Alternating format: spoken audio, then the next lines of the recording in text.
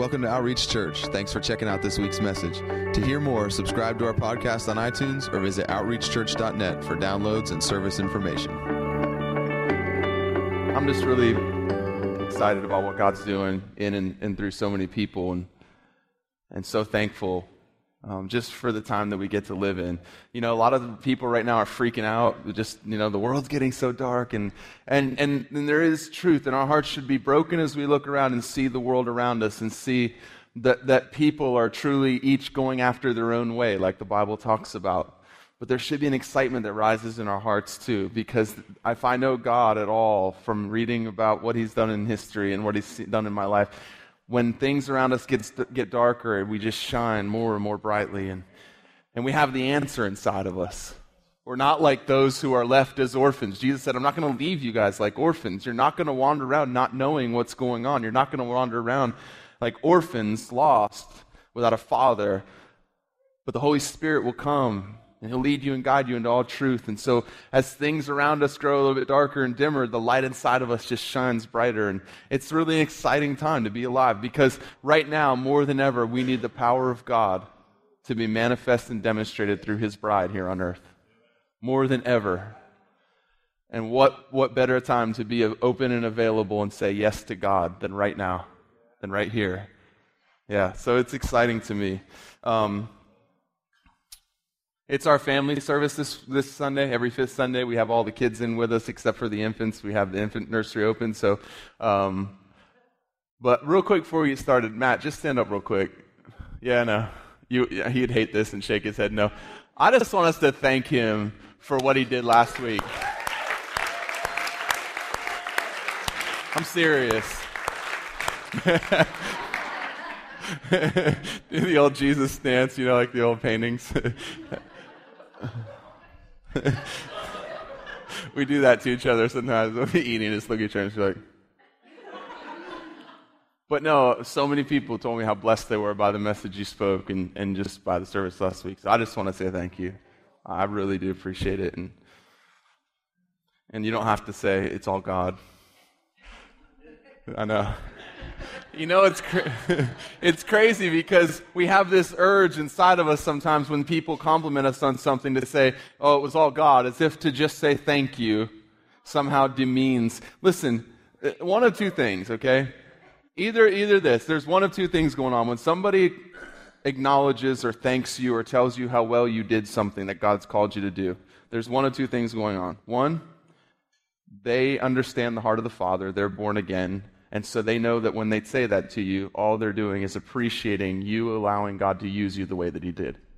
Two, they're not born again, and they think that it was you, and when you look at them and say, well, it wasn't me, it was God, they have no clue what you're talking about.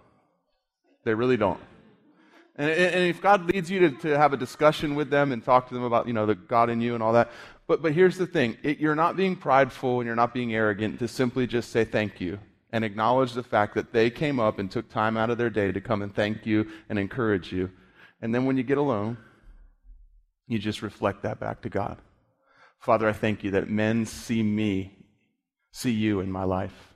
God, I thank you that they recognize your giftings operating in me, and I'm so humbled and honored to be used by you here in this earth and to get to live this life and to get to be used by you. And I just want to take this and lay this at your feet, Father. And I ask that you continue to use me, continue to flow through me, continue to lead me and guide me. Make me look more like you, God, so that everywhere I go, people see you in me. And I'm thankful and I'm humbled and I'm honored. And that's not prideful. It's not arrogant. It's actually learning to receive something so that you have something to lay at His feet. I used to struggle with that. Like when I first started pastoring for a long time, when people would say, man, that was really good or something, you know, it was like this obligatory, well, it was all God. It wasn't all God. It would have been even better, for one. Right? I played a part in messing it up a little. But the other thing is like, let's just be able to understand and know, and let's just believe the best about each other. That they see the Father in you, and they're thanking you for being obedient and being used. And if that's not their intention, well then, if they came to flatter you, they came to try to puff you up, they came to try to exalt you, it doesn't work because you receive it in the best way, and you receive it in the way that can't happen, and then you reflect that back to the Father. And so no matter what their motive was in coming and complimenting you, you can turn it into praise for Him and receive it purely. Yeah. So, I got two things in front of me right now. I got John 15, and I have Galatians 4:1, and they're both screaming. Maybe I'll eeny, meeny, miny, mo. Maybe I'll just talk a little bit about John 15 and then get over to Galatians, and maybe they'll tie together, and then maybe they won't. But Jesus was talking to His disciples. If you have your Bibles, open up to John 15. Yeah, we'll go here for a little bit, okay? This is Jesus talking to His disciples. The end of John 15, 16, 17 are just some of the most amazing chapters in the Scripture. I mean, they're all amazing, but it's Jesus kind of boiling everything down. You know, He's coming to the end of His ministry here on earth with the disciples physically walking with them, and it's like He starts to really highlight some things and speak really plainly to them. He asks Peter, "Who do you say that I am? Who do men say that I am? You know, some say you're Elijah, some say you're a prophet, some say you're a good man. Well, who do you say that I am? Surely you are the Christ, the Son of the living God." Jesus gets excited and says, "Blessed are you, Simon Bar-Jonah, because flesh and blood didn't reveal this to you, but my Father. And I say that you're Peter, and on this rock I'll build my church." And what was He saying? On the rock of revelation received from my Father, not by knowledge of men, I'm going to build my church. He wasn't saying, "Peter, I'm building my church on you." He was saying, "Peter, on this principle, that flesh and blood didn't reveal this to you, but my Father who is in heaven, that's the cornerstone. Revelation from heaven is the cornerstone I'm going to build my church upon."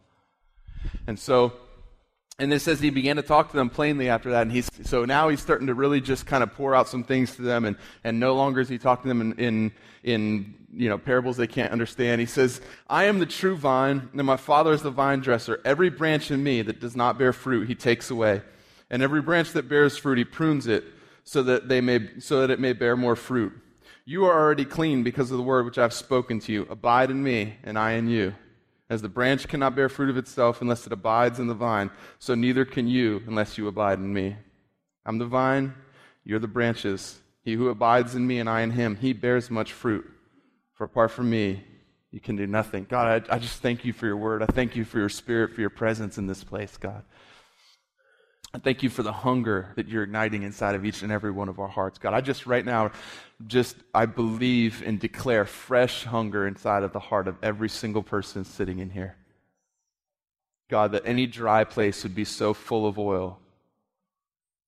God, that any cracked and barren land would be flooded with the river of your love. God, that there would be a hunger stirred up inside of each and every one of us. God, for that sweet taste that we have in our mouths right now, just being able to join our voices and our hearts together and worship you, that would carry us into a place, God, of just desiring more. It would never be about saying, "Wow, that was good," but it would be about saying, "Wow, He's so good, I want more of Him." I thank you for that in Jesus' name. Amen. So Jesus is talking, and I want to talk about this for a second because I feel like maybe there's some things that we go through in life, and we'll sometimes say, "Well, it's just a pruning season." How many of you guys have ever gone through a really hard season and said, "I'm just going through a pruning season"? Come on, it's okay. I'm not going to point yet. Yeah, wait. How many of you guys have done that and said you're in a pruning or wilderness season? Come on. All right, there we go. Okay, so everybody has. It's okay. Right? Because maybe there was some of that going on, but I feel like by doing that, the thing that we do is, how many of us, when we're going through a great season of our lives, say, "I'm just in a pruning season"? But Jesus said, the two in the back that are like, "We're going to be on the right team on this one." No, really, they already have this revelation, right? But Jesus said that if you bear fruit, that He prunes. So it's the ones who are actually budding and flowering that He's pruning. And because that word prune is used there, a lot of times we kind of mistake what that means. But that word prune there, He uses again in a few sentences.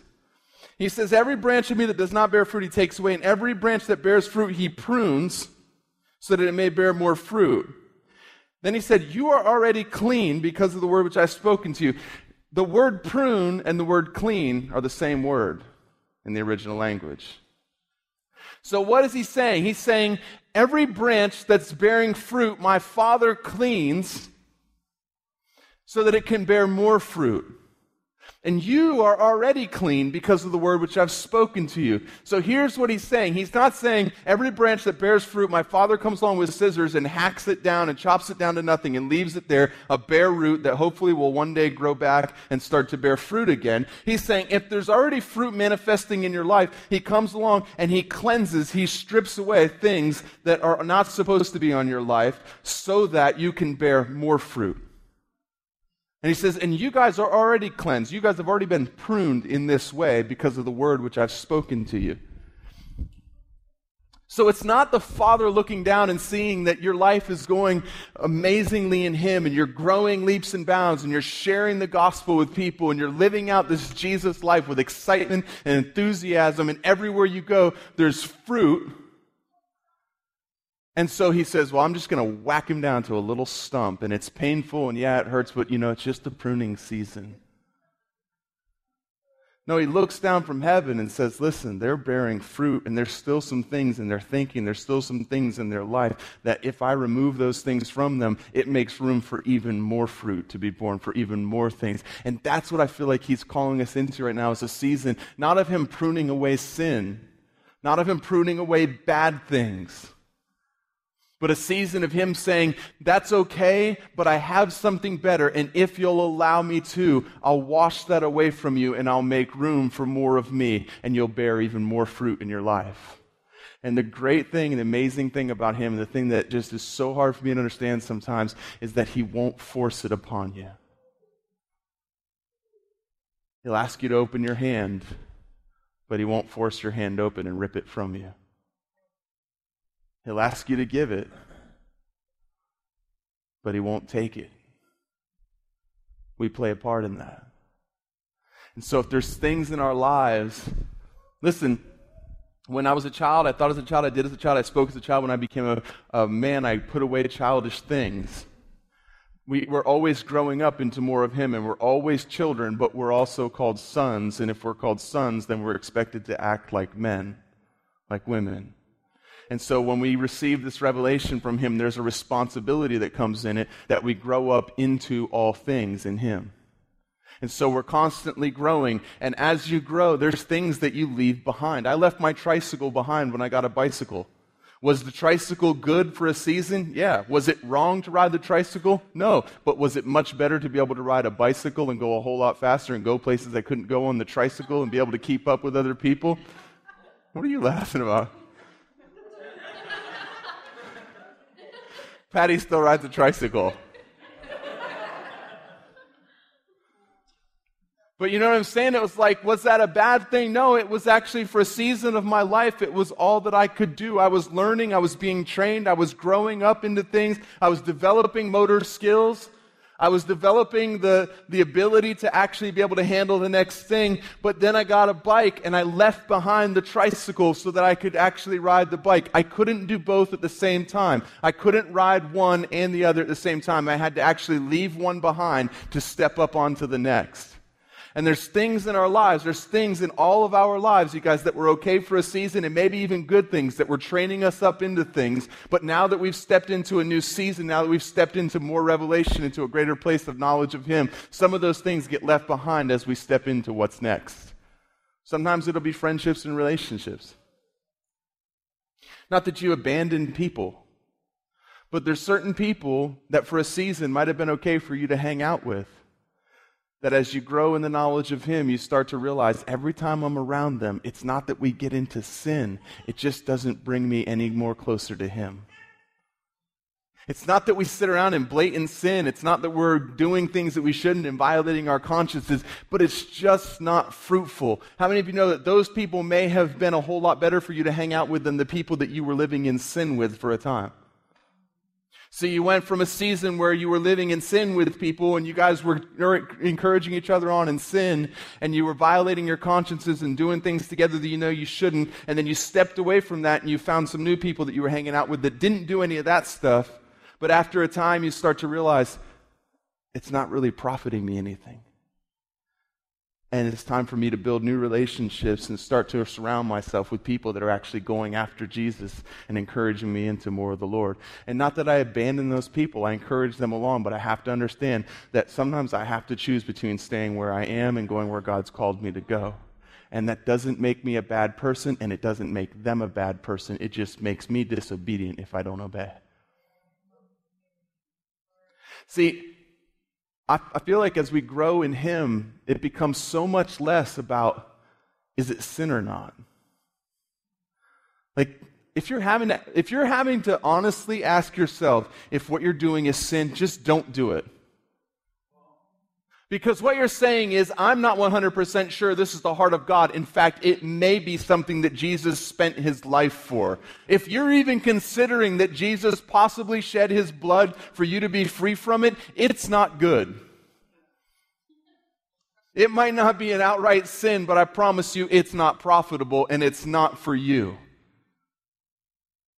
If you're having to ask yourself that, like if you're really debating doing something and trying to figure out where the line of sin and not sin is, run.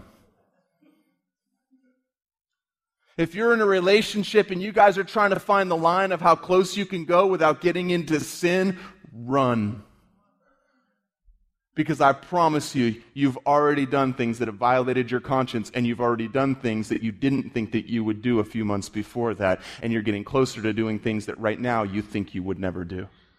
Because that line, I'm telling you, it's that ladder thing we talked about a few weeks ago, right? 20 feet seems really high up the ladder when you're standing on the bottom rung. But you one by one climb 1 foot rungs. And suddenly you're at rung number 19 and 20's right there. And you would have, when you were at the bottom, looked up and thought, I would never go that high. But now that you're standing on 19, it's not that far of a step to get to 20. It's just little compromise. It's just little things that violate our conscience. It's just little things that may not in themselves be sin, but they're not compelling us and propelling us forward into more of Him. And He wants, I believe the Father's heart is for us to not have this, is it sin or not line that we decide what we do, but is this the best for me, Father? Is this your plan for my life? Is this something that you're proud that I'm doing? Is this something that you spent your life so that I could become full of you and engage in this activity, Father? Is this what this is? Because if it is, I want it. If it's not, I don't. Because every minute that I give this, I'm not giving to that, and that is better, because that's where you are. And it's not like a legalistic, don't hear this in a don't do that thing. It's a growing up into all things of Him and growing up and maturing in who He is and becoming more like Him. That's, the goal of our instruction is to become love. The goal of our instruction is to become like Him. The whole reason we have the Word is so that we can be transformed into the image of Jesus, who is the image of the unseen God. That's the whole goal of salvation, is that you become more like Christ. There is no other goal behind it. The whole goal of our salvation is that we become what we were always intended and created to be in the garden before man's sin, which was sons and daughters of God, living in relationship with Him, loving and being loved, and walking in this earth, having dominion, taking authority over, and subduing all the things that weren't God. It's never changed. That was always the goal. Eternal life, putting it off to one day we'll go to heaven. Listen, Jesus said this is eternal life, that they would know you, the one true God, and the Son whom you sent. Eternal life begins the minute that you realize that you have a Father who loves you, that sent His Son to die, and you make Him the Lord of your life, because then those in Christ will never die. Though they die, they will not die. We just step from this, which is a false reality, into the true reality of Jesus, of God, of heaven, of being with Him in the physical. That's the goal. It's not so that we can get our names written in a book and then go back and cut out things that are obviously wrong, that are, the biggies, and then see how close we can skate to that line the rest of our lives and still know that one day when we die, we go to heaven. That is the most miserable life ever. Because you're too saved to enjoy sin, but you're too carnal to enjoy salvation. It's miserable. It's like a man. That's why God said, look, I'd rather you be hot or cold. Because you're lukewarm, I'm going to spew you from my mouth. This is Jesus writing letters to the church. We don't talk like that in church a lot of times. Well, Jesus would never. Oh, Jesus would. He did. He said, look, you guys are lukewarm. You haven't even made up your mind. You're trying to find balance. We were never called to live a balanced life. If the scales are supposed to be so tipped towards Jesus that it's ridiculous that when people look at us, they actually see him. It's the reason why they wanted to kill Stephen, is because they hated Jesus and they saw Jesus in Stephen, and so therefore they wanted to kill Stephen. Jesus said this. He said, listen, if the world hates you, it's because they hated me first. If they would have loved me, then they would love you. But because they've hated me, they'll also hate you. In other words, your life is going to look so much like me when I'm done with you that they're going to hate you because they hate me. That's the goal. That's the standard. That's why we're born again. So that we can represent Jesus to the world, so that we can say confidently to people, if you've seen me, you've seen the Father. You know the problem is, a lot of people think they've seen the Father because they've seen Christians. And what they've seen is such a mutation. And that's not to scold us or to beat us up, it's to encourage us. Listen, if Jesus said that and said, as the Father sent me into the world, so I also send you, then Jesus had every intention of you being able to represent the Father well in this life. And that it wouldn't be a burden, that it wouldn't be a struggle, that it would actually be the greatest joy of your life, because he said he'd give you the desires of your heart if you delight in him. Delight yourselves in the Lord, and he'll give you the desires of your heart. In other words, when all you want is him, the things that are in your heart will look like him. Your desires will look like him. It won't be this life of struggling and trying to do the thing you should and not do the thing you should and all that. It'll actually be this life where the greatest joy of my life is to get up and do the things that he's placed in my heart because I love him, because I know him, because I want him so badly. That's why Jesus said, my yoke is easy and my burden light. There's a yoke and there's a burden, but it's a joy and it feels like a pleasure because we actually understand that we're being linked to the one who makes it possible.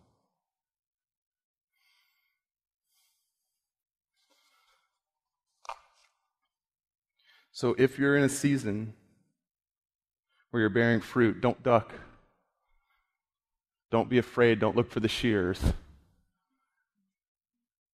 But if he said it, then it's true. So we should probably expect it and maybe even open ourselves up to it in this way.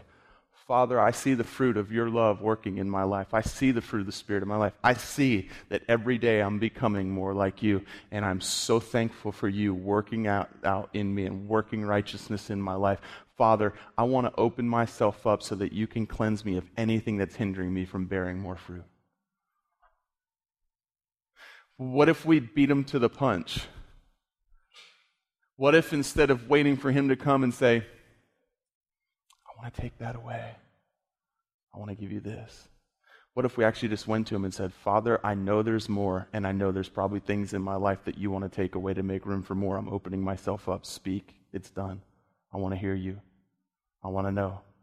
I want to look more like Jesus at all cost. What wouldn't God do with a heart that was yielded and surrendered like that? So he said to the disciples, you are already cleansed. That it's the same root Greek word when you see it. They split it into two words because one means one thing, one means the other, and one was talking about flowering, and so pruning makes more sense in that in an earthly way. But if you boil them down, it's the same root word, and it actually means to remove things that are harmful to make room for things that aren't. It means to cleanse. When you wash your hands, you wash everything that's not supposed to be there off. If you wash them too much, you wash off things that are supposed to be there. But when you wash your hands, all you're doing is saying, there's things on my hands that don't belong here. You're not chopping your fingers off. You're not destroying your fingers and cutting them off and saying, there, everything's gone. That's not what God's doing. He's not chopping off your fingers to get rid of the mud on your fingertip. It's just cleansing away and washing away the things that aren't supposed to be there, revealing and leaving behind only the things that are. All right, on to Galatians, because I think they tie together. Turn over in your Bibles to Galatians chapter 4, verse 1, and we're going to read through 7. This is Paul's letter to the church at Galatia, and he's explaining some fundamental things of salvation to them. And is everybody okay this morning? Yeah? All right. You guys are just really quiet. It's okay to laugh in church. It's not going to smite you. And it's okay to, if I ask a question, to just honestly respond to it. That's okay too.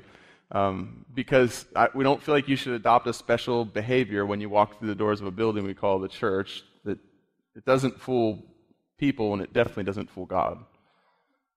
I promise you, I can guarantee you, the father looks down on Sundays with a puzzled look on his face a lot, going, what are my kids doing?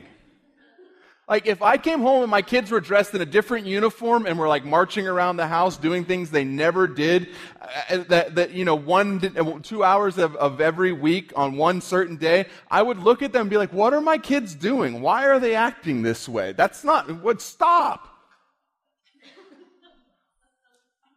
I never asked you to do that. But I bet God just looks on Sundays a lot of times and scratches his head. It's like, they look familiar, and I know who they are, but I don't know what they're doing. Listen, he sees you Monday through Saturday. He's not fooled by 2 hours on Sunday, no matter how good the performance is.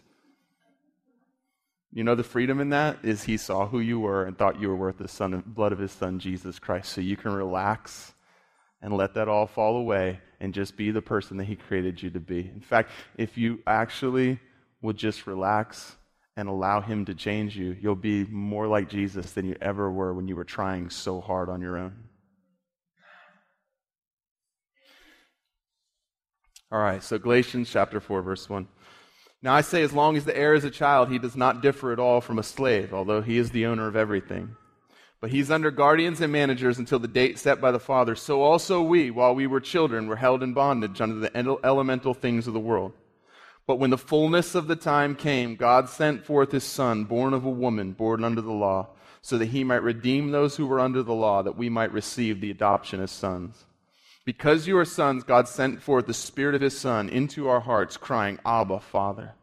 Therefore you are no longer a slave, but a son, and if a son, then an heir to God. This is one of those verses where we get, is Jesus in your heart, from. One time I was showing my son Jackson my new bow, and I shoot it, and I deer hunt. And he says, where do you shoot the deer, Dad? And I showed him, and he said, well, why do you shoot them there? And I said, well, because that's where the vital organs are, and they die quickly, and a lot of times they don't even know they've been shot, and they're really easy to find, and we eat the deer, we use the deer, and I know you guys buy your meat from the grocery store, so no animals get hurt, but we hunt them.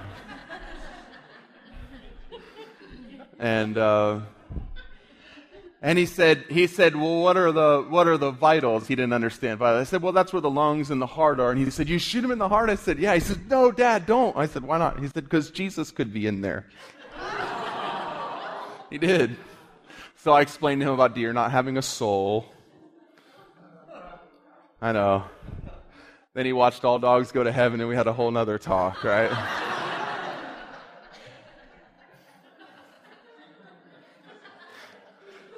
But it says that it's true. If you want to make dog lovers really angry, tell them the dogs are not going to heaven. Then prepare for a fight. Brace yourself. I'm ready for you after church, just so you know. Whoever you are. Now, so Paul's writing this letter, and what he's saying is this. He's saying, listen, that as long as the heir is a child, he does not differ from a slave, although he's the owner of everything. So this is what Paul's explaining. He's saying, listen, when the son of a wealthy family was born into a home, he would be taken care of by the nannies and the maids of the home who took care of the children. And they took care of everybody's children. They took care of the children of the slaves. They took care of the children of the wealthy people. They took care of the people that owned the home's children for a time.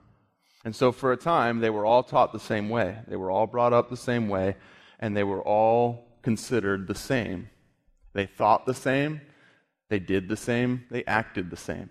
If they wanted something to eat, the son of the slave and the son of the owner went to the nanny, the maid, and asked for something to eat. If they were thirsty, they both went and asked for something to drink. And they were brought up this way in the elemental way, but then there came a time in every one of their lives where the son who was an heir, the son of the owner of the home, would find out who he was. He would be brought and he would be taught, you're different. There's something different about you because of who you are. You actually own all this.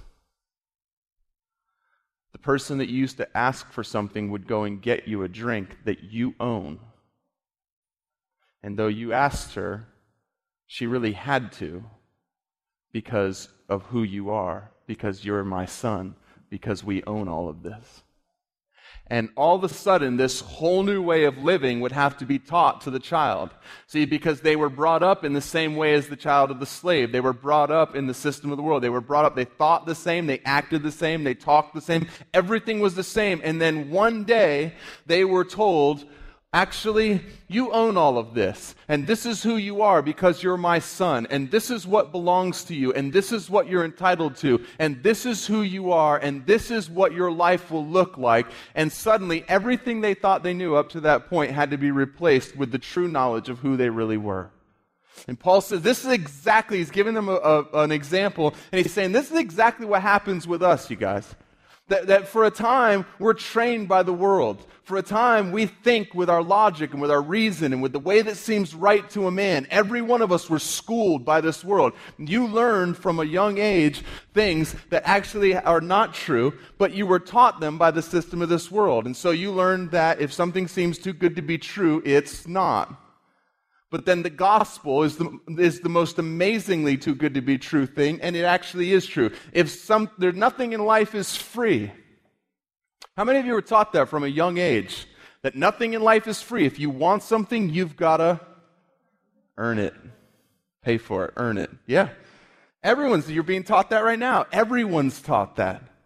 And then along comes the gospel, and it says, actually, if you want to be born again, there's nothing you can do to earn it. There's nothing you can do to pay for it. You can't work hard enough to receive it. All you can do is simply receive it as a free gift. And see, that logic starts to confront what we were born in and what we were taught under. And that's why as we grow in Christianity, the important thing is that we are actually being transformed by the renewing of our mind. If you turn to Romans chapter 12, verse 2. Paul says, and do not be conformed to this world, but be transformed by the renewing of your mind, so that you may prove what the will of God is, that which is good and acceptable and perfect. See, he's saying, listen, up to this point, everything that you learned was based on your experience or was based on what life taught you. And so you started to develop ways of thinking and patterns of thinking based on what you were taught by life and by experience. But now there's a truth that's come, and you're no longer being conformed by the world, but you're being transformed. In other words, you're no longer being pressed into a mold to look like everybody else. You're actually being changed from what you were into who you are by the renewing of your mind. And every time we receive revelation, it brings with it the ability to actually renew our minds and change the way that we think and change the way that we live, because the way we think is the way that we'll live. It all starts with the way that we think. And so you were taught this, but now that. That's why Jesus was always saying, you say, but I say. You say, but I say. You've heard it said, but I say. You've been taught, but I say. You say, I say. Why? Because what Jesus said often confronted what the world was saying over and over and over again. So, a good example of this would be, naturally speaking, when somebody hurts you and betrays you, what is the common response? What is the approved response in the world? Get back at them? Get revenge? Cut them off? Never trust them again?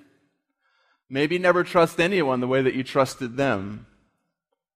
And people do this, and listen, we get hurt and things happen, and some people will say, well, the way to never get hurt is just never have any expectations. That's a load. Because belief brings expectation. If the only way that I don't have any expectation is if I don't believe you. If I believe you, then there's an expectation. If you say, hey, let's get lunch next week, we're going to go to La Riata at 12 o'clock on Thursday. If I believe you, then I'll be there at 12 o'clock on Thursday, and I would expect that you would be there too. I wouldn't just show up there, and if you didn't show up, be like, well, I just don't have any expectations of people. When you get married, there's an expectation because of the vows that you make that the people will do what they said they did. Having expectations is fine, it's healthy, and it's a good thing because it shows that we actually trust and believe the person that we put the expectation on. What isn't okay is for them not meeting our expectation to be the reason that we're not okay. Is for unmet expectation to destroy us and change us and transform or conform us into the image of this world. And that's the goal of unmet expectations in relationship, is to make your hard heart and to close it off so that you actually can't love people and you can't be loved. And so in the world, if something happens like that, we say, well, I'll just never trust anybody again the way that I trusted them because then I'll never get hurt again. And listen, we do this. We put up boundaries. Well, I'm going to have a boundary now. What we're saying is, I'm now only going to allow you to come this close to me because from that distance, I trust that you can't hurt me anymore. I'm never going to let you in close enough to hurt me again. I'm never going to let you in close enough to be loved by me the way that you were again either. See, that's the problem, is that any wall that keeps out hurt also keeps out love. Walls don't specify. They keep everything out at a distance. But the natural way of thinking, the way of this world, is that when somebody hurts you, when somebody betrays you, you put up a boundary, you put up a wall, and you close off your heart, and you say, I'll never let someone get that close again. I'll never trust them again. I'll never do that again. And that sounds so right. And you know what? You can get counsel in this world. You can read books that will teach you how to do it effectively. You can read books that will teach you how to keep yourself from being hurt by people by putting up boundaries and by limiting their access to your life. You can. But then you could also read a book that says this. In John 13:1, now before the feast of the Passover, Jesus, knowing that his hour had come, that he would depart out into the world to the Father, having loved his own who were in the world, he loved them to the end. During supper, the devil already put into the heart of Judas Iscariot, the son of Simon, to betray him. Jesus, knowing that the Father had given all things into his hands, and that he had come forth from God and was going back to God, got up from supper, laid aside his garments, and taking a towel, he girded himself. Then he poured water in the basin, and he began to wash the disciples' feet and to wipe them with the towel in which he was girded.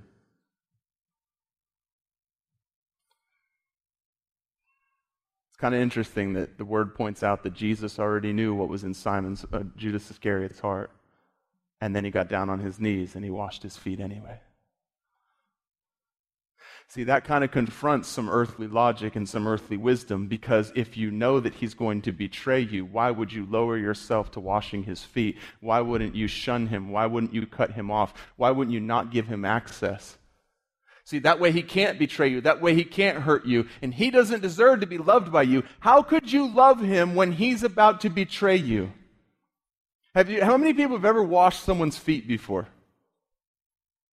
It's a humbling thing for the person that's doing the washing and for the person getting their feet washed. It's lowering yourself down. It's saying, I will lower myself and stoop down so that the dirtiest, filthiest part of you will be clean by my sacrifice and by what I'm doing. I'm going to do that for you, especially in their day where they walked around with sandals or no shoes most of the time, and their feet were constantly getting covered with muck and with dirt. They didn't have roads like we do. Their feet would be filthy, and they'd be covered with all this stuff, and they a lot of times probably smelled, just to be honest. And Jesus, can you imagine it? Here's Jesus. Just think about this. Like, picture this in your mind and tell me if this lines up with the logic of this world. Jesus looks at Judas, and he knows that already the devil's put it in his heart to betray him. He's looking at Judas, and he knows he's going to betray me. He's going to sell me for 30 pieces of silver. 30 measly pieces of silver is all it's going to take for him to betray me. 30 pieces of silver, he's going to betray me. I love you, Judas. I'll wash your feet. I'll kneel before you and serve you, even though I know that in your heart you've already determined that you're going to betray me. That's a whole lot different than somebody actually betraying us and us deciding after the fact, well, I'll never trust them again. That's where we have to be transformed by the renewing of our mind and begin to think the way that God thinks and begin to actually live the way that Jesus lived. I was driving in my Jeep this week, and this I don't know if you call it a fear, but this weight came over me.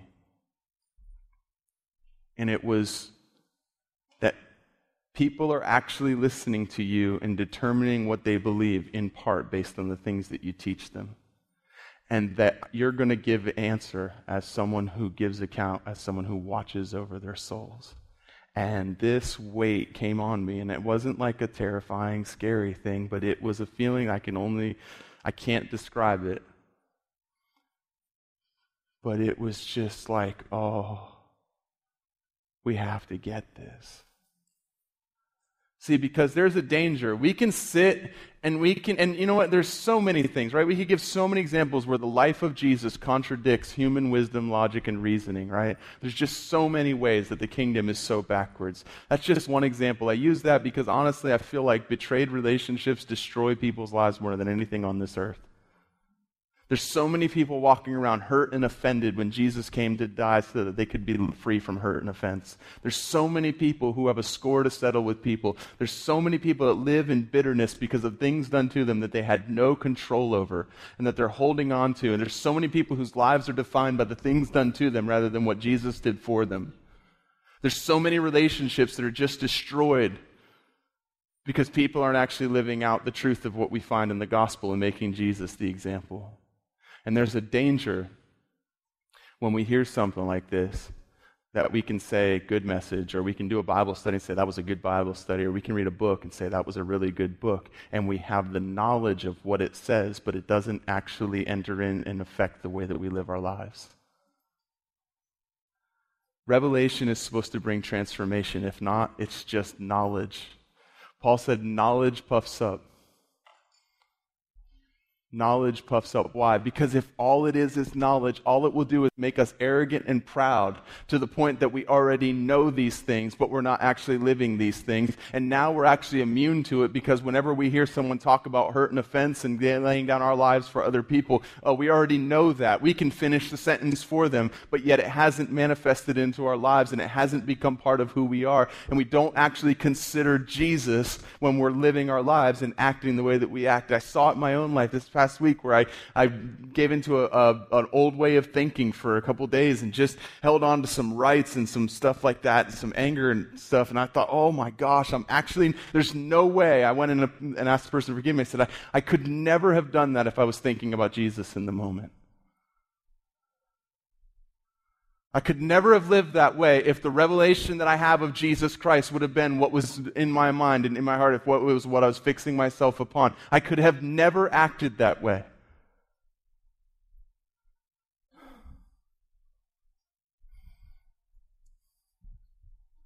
And I just don't ever want to see us hear messages, do Bible studies, read books, and have a bunch of knowledge, but walk around with our lives looking the same as they did before that came, because the goal of revelation in your life is that you're being transformed into Jesus. It's the whole goal of our instruction. And I'm not saying this like in a condemning, or I'm not saying this in a mean way, but I am saying it's not okay to simply allow knowledge to accumulate, but a life to look the same as it looked. It's not okay for the things that Jesus said to be nice ideas or nice goals, but not actually become the way that we live. It's not okay to say, wow, that's amazing that Jesus would love Judas even though he knew he was going to betray him, but I will cut people off if they ever betray me before they even get a chance to again. I'll cut them out of my life. I know Jesus washed the feet of the person who betrayed him, but I'm not him. No, but you're called to be him. You're called to be like him. As the Father sent me into the world, so I also send you. There's so many things. This is why we have to know the Word and read the Word and allow the Word to become real in our lives and actually change the way that we think. And be transformed as our minds renewed. And so that when we start to think the way that we used to, we stop it right there before it becomes an action. We say, wait a minute, I can't think that way anymore because truth has come. There was a time where I thought it was okay to respond to hurt with hurt, but now that I see that love doesn't do that, and I see that Jesus didn't respond to me doing things to him in that way, I can no longer be okay doing that to people. And I have to have a kind word that turns away anger rather than repay anger for anger. Why? Because the Word tells me that. Because it's becoming my reality. Because I'm becoming more like Him, not just learning more about Him. I have to become more like Him because that's the whole goal of Him giving His life and dying and put His Holy Spirit inside of me. It's not so that I can finish people's sentences and so that I can spout off a bunch of stuff and have an answer for everything. It's so that my life actually looks more like Jesus than it did before I learned that information. Because that becomes revelation to me and it actually changes the way that I live my life. And I'm being transformed every day into the image of His Son because of the knowledge that has come. God said it, my people perish for lack of knowledge or because they rejected the knowledge as it was given. One of two things, either I don't know it or I'm rejecting the knowledge that I've received if my life isn't looking more like Jesus. You guys,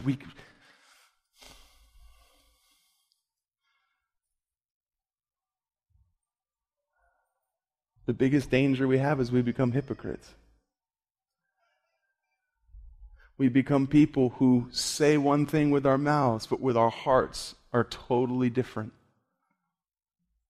It's why Jesus was so harsh towards the Pharisees and had the things He had to say about them. Why? Because with their lips they praised Him, but with their hearts they were far from Him. In other words, when they were in front of people, what they said sounded so much like Jesus and so good and so pure and so true. And as soon as they weren't around in front of people trying to impress them, their lives looked nothing like the words that came out of their mouths. If the world would see Jesus live through our lives, the gospel would be attractive to people and it would be something they would run to rather than something they fight against. If we could stand in front of people and say, like Paul, if you've seen me, you've seen the Father, and be perfectly okay with people saying that's what God looks like, the world would want what we have.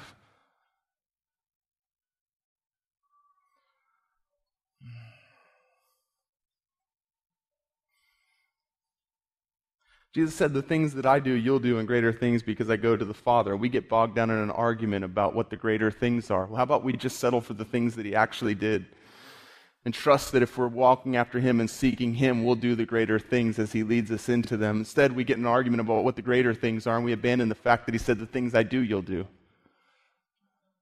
I'd settle for just the things He did. I'd be okay with that for a starter. Once we're seeing all that flowing, then we can start worrying about, okay, what are these greater things? But I'm saying we should probably worry about doing the things that He did. And we a lot of times boil that down to miracles and supernatural and healing and all that stuff, which is all part of what Jesus did. But another thing that Jesus did, and the first and foremost thing that Jesus did, was He came and served and laid His life down for other people.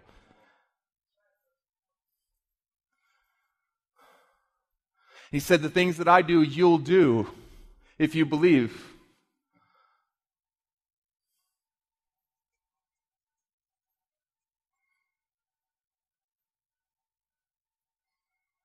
But then we're competing and we're trying to get ahead.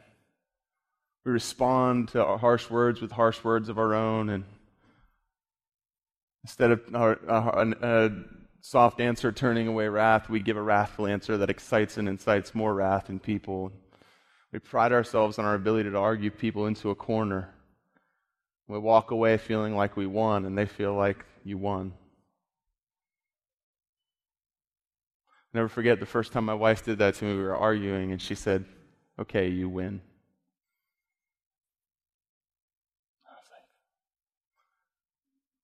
you would think that would feel good until you're looking into the eyes of the person that you love more than anybody in this world, and there's tears in them, and they say, you win. Are you happy now?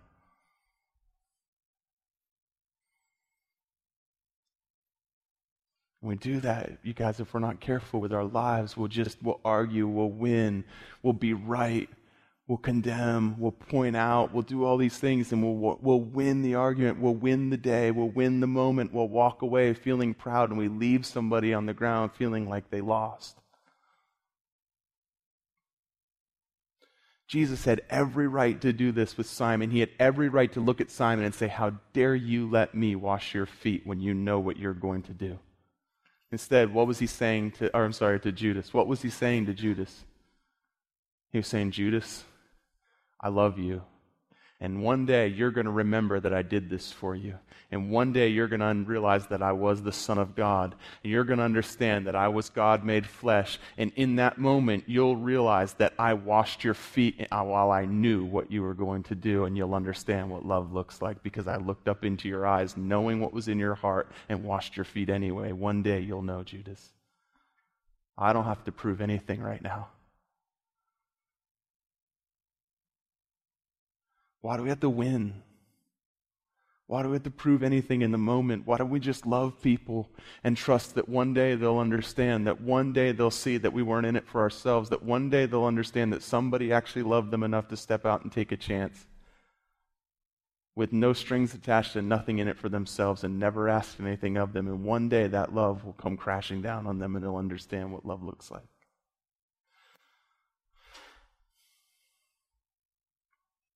So I'm saying all this to say this. Stop arguing on Facebook. No, I mean it. It's funny, we laugh. Stop arguing on Facebook with people. Stop arguing on Twitter. Stop arguing on internet discussion boards. Stop having to be right. Stop having to nitpick and correct everything. Stop. Start loving. Jesus sits with the woman at the well. Sits down next to her and says, "Woman, where's your husband?" She says, "I don't have a husband."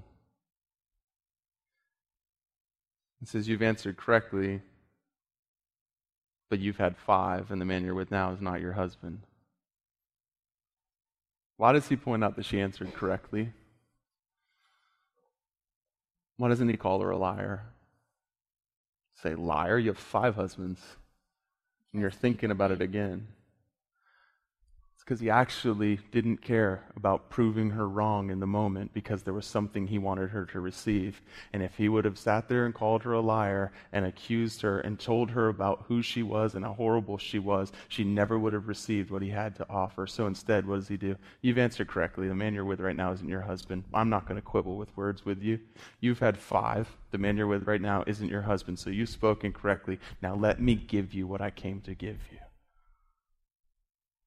See, if we're not careful, we get caught up in saying, "Oh, liar, you've had 5 husbands. What do you mean?" We quibble over words if we're not careful, and then people can't even receive the very gift of life that's within us, the living water that's supposed to flow forth from our bellies.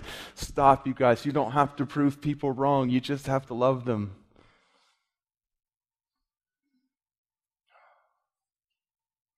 People will listen to what you say once they understand that you really do love them and care about them. No one has ever been won into the kingdom by an argument. Many people have been won into the kingdom by being loved. We got so much more. We should pray.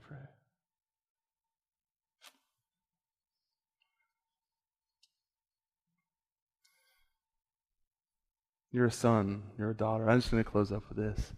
There was a time where you could think like the rest of the world. There was a time where you were taught by logic and reasoning and understanding and experience and all those things that the world's taught by. But then the day came where the scales were ripped off of your eyes and it was exposed to you who you really are.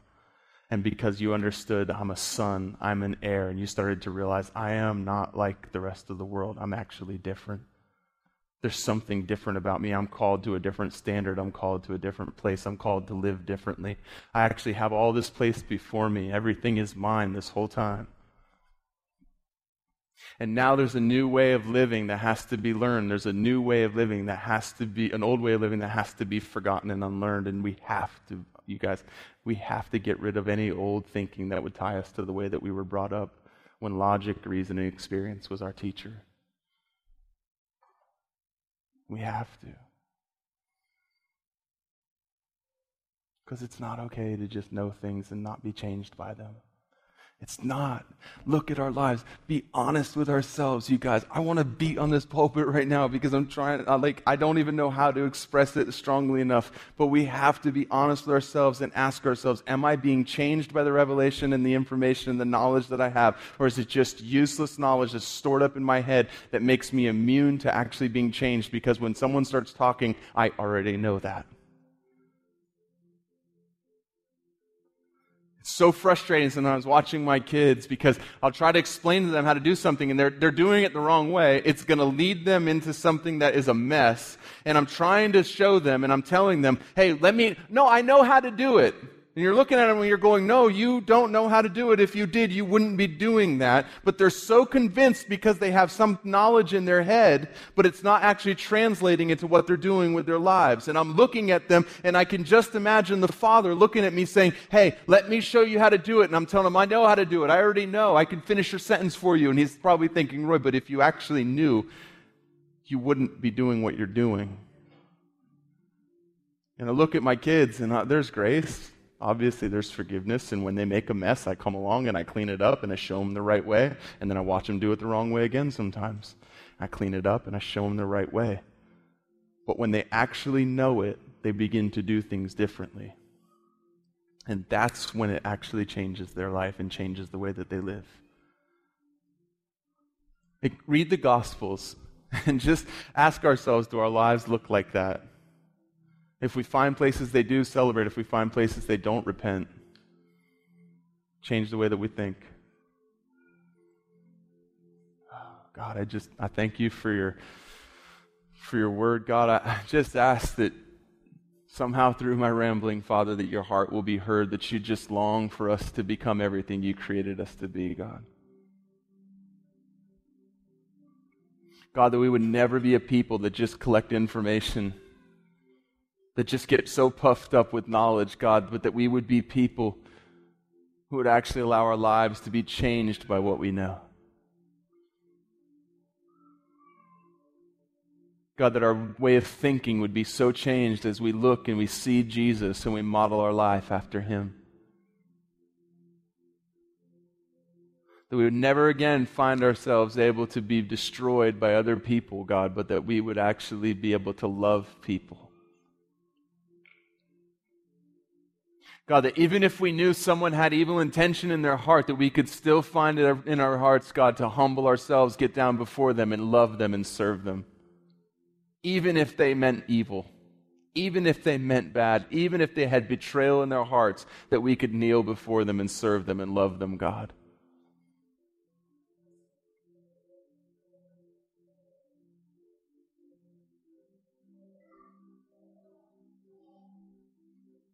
God, I just thank you for stirring up a hunger for holiness and righteousness, God, that we would want to be so like you. That we want our lives to look so much like you, God, that we wouldn't hold on to tricycles when you're offering us bikes, that we wouldn't hold on to bikes when you're offering us cars.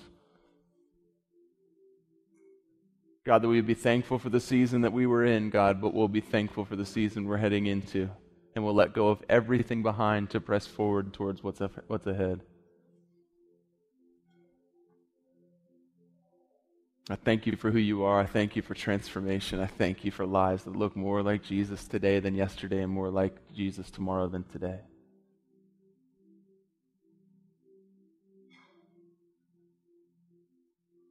In Jesus' name, amen.